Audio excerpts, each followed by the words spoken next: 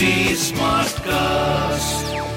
You're listening to a Hindustan Times production brought to you by HT lawmakers Smartcast. supporting them were due to fly to Goa en route to Mumbai after checking out of a five-star hotel in Guwahati hours after Maharashtra's Governor Bhagat Singh Koshyari asked Chief Minister Uddhav Thackeray to prove his MVA government's majority in the state legislature on Thursday. Eknath Shinde-led rebels left for Gujarat's Surat last week and plunged the MVA government into a crisis before arriving in Guwahati. As days passed, the rebel ranks swelled even as the Sena appealed to Deputy Speaker Narahari Zirwal to disqualify 16 of the lawmakers. The Shinde faction of the Sena has 39 lawmakers, more than two-thirds needed to legally break away from the party. It has claimed to overall have the support of 50 lawmakers. Shinde, who prayed at Guwahati's Maa Kamakhya Devi temple along with two other Sena lawmakers and local Bharatiya Janata Party (BJP) leader Sushanta Borgohain, said they will arrive in Mumbai on Thursday for the assembly proceedings. The remaining Maharashtra lawmakers arrived at the temple later in two buses. BJP lawmakers Pallab Lochan Das, Bigant Kalita, and Assam Minister Piyush Hasarika accompanied them. People aware of the matter said 71 rooms have been booked at Goa's Taj Convention Hotel for the Maharashtra lawmakers. They added it takes around 3 hours to fly to Mumbai from Guwahati. The Shinde camp does not want to risk getting late for the assembly proceedings. It also does not want to reach Mumbai too early, fearing restrictions on their movement.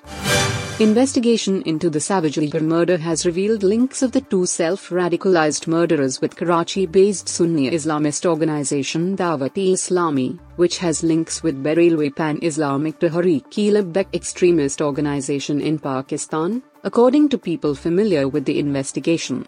On Tuesday, 38-year-old Bhilwara resident Riyas Attari and 39-year-old Uber resident Ghaus Mohammed beheaded Tailor Kanhayar Lal with knives for supporting former BJP leader Nupur Sharma's remarks on Prophet Muhammad.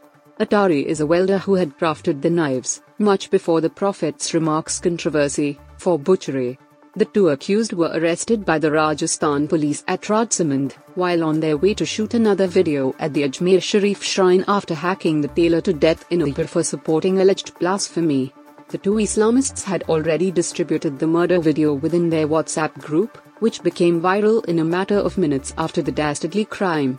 In the murder video, the two highly radicalized Islamists even threatened Prime Minister Narendra Modi. Interrogation of the two accused revealed that the two belonged to Sufi Barelwi sect of Sunni Islam and had close links with Dawat-e-Islami in Karachi. While the two were self-radicalized, efforts are being made to find out whether they had any links with other extremist Sunni organizations in India, including those with links with Muslim Brotherhood, according to counter-terror officials. The two have been booked under the UPA and the case is now being handed over to National Investigation Agency, NIA. Well-known Tamil actor Meenar's husband Vidyasagar passed away in a private hospital on Monday night in Chennai. Reportedly, he had been suffering from severe lung infection and was undergoing treatment for the same for the last few months. Actor Sarat Kumar, who took to Twitter to share the news, said that he was shocked to learn about the untimely demise. Vidyasagar was a businessman based out of Bengaluru. In 2009, he got married to Meena and they have a daughter named Nenaka. Meenar, who started her career as a child artist, became one of the most popular Tamil actors in the 90s and early 2000s. In her highly successful career, she worked alongside all the leading stars of South Indian cinema. She was recently seen in the highly successful Drishyam franchise in Malayalam. Actor Sarat Kumar, who had worked with Meena in a few films, took to Twitter to share his condolences. He wrote, "It is shocking to hear the news of the untimely demise of actor Meenar's husband Vidyasagar. Our family's heartfelt condolences to Meena and the near and dear of her family. May his soul rest in peace." Sick. Actor Venkatesh, who had also worked with Meena in many movies and most recently in the Telugu versions of Drishyam, took to Twitter to share in his tribute. "Extremely sad and shocked by the demise of Vidyasagar Garu.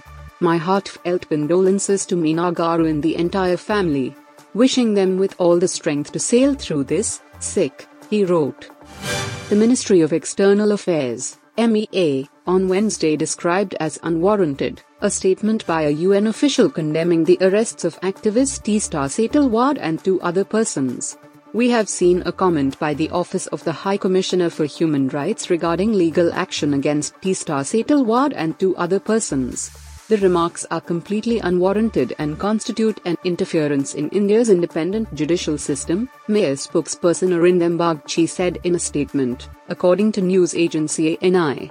Authorities in India act against violations of law strictly in accordance with established judicial processes. Labeling such legal actions as persecution for activism is misleading and unacceptable, the statement further stated. The UN's Office of the High Commissioner for Human Rights, OHR, has voiced concern over the arrest and detention of social activist Setalvad and called for her immediate release. #India, we are very concerned by the arrest and detention of #WHRD at Teesta Setalvad and 2 ex-police officers and call for their immediate release. They must not be persecuted for their activism and solidarity with the victims of the 2002 #Gujarat riots, the UN Human Rights Office said in a tweet on Tuesday.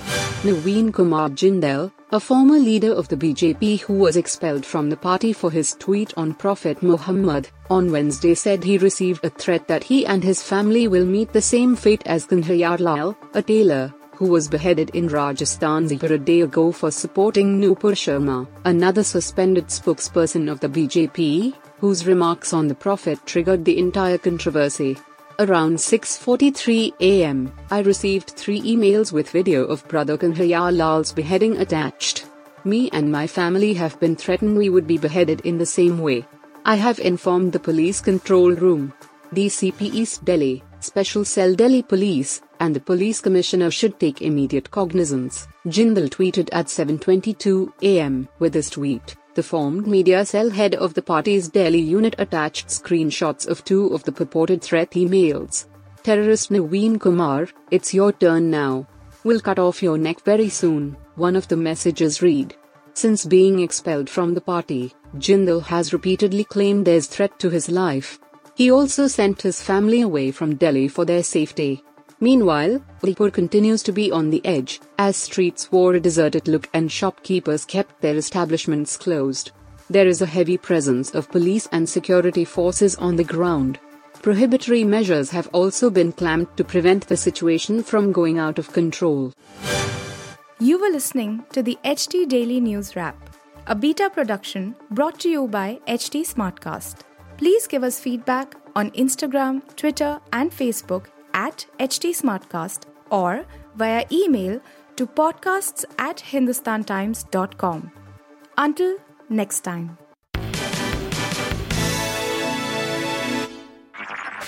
This was a Hindustan Times production brought to you by HT Smartcast. HT Smartcast.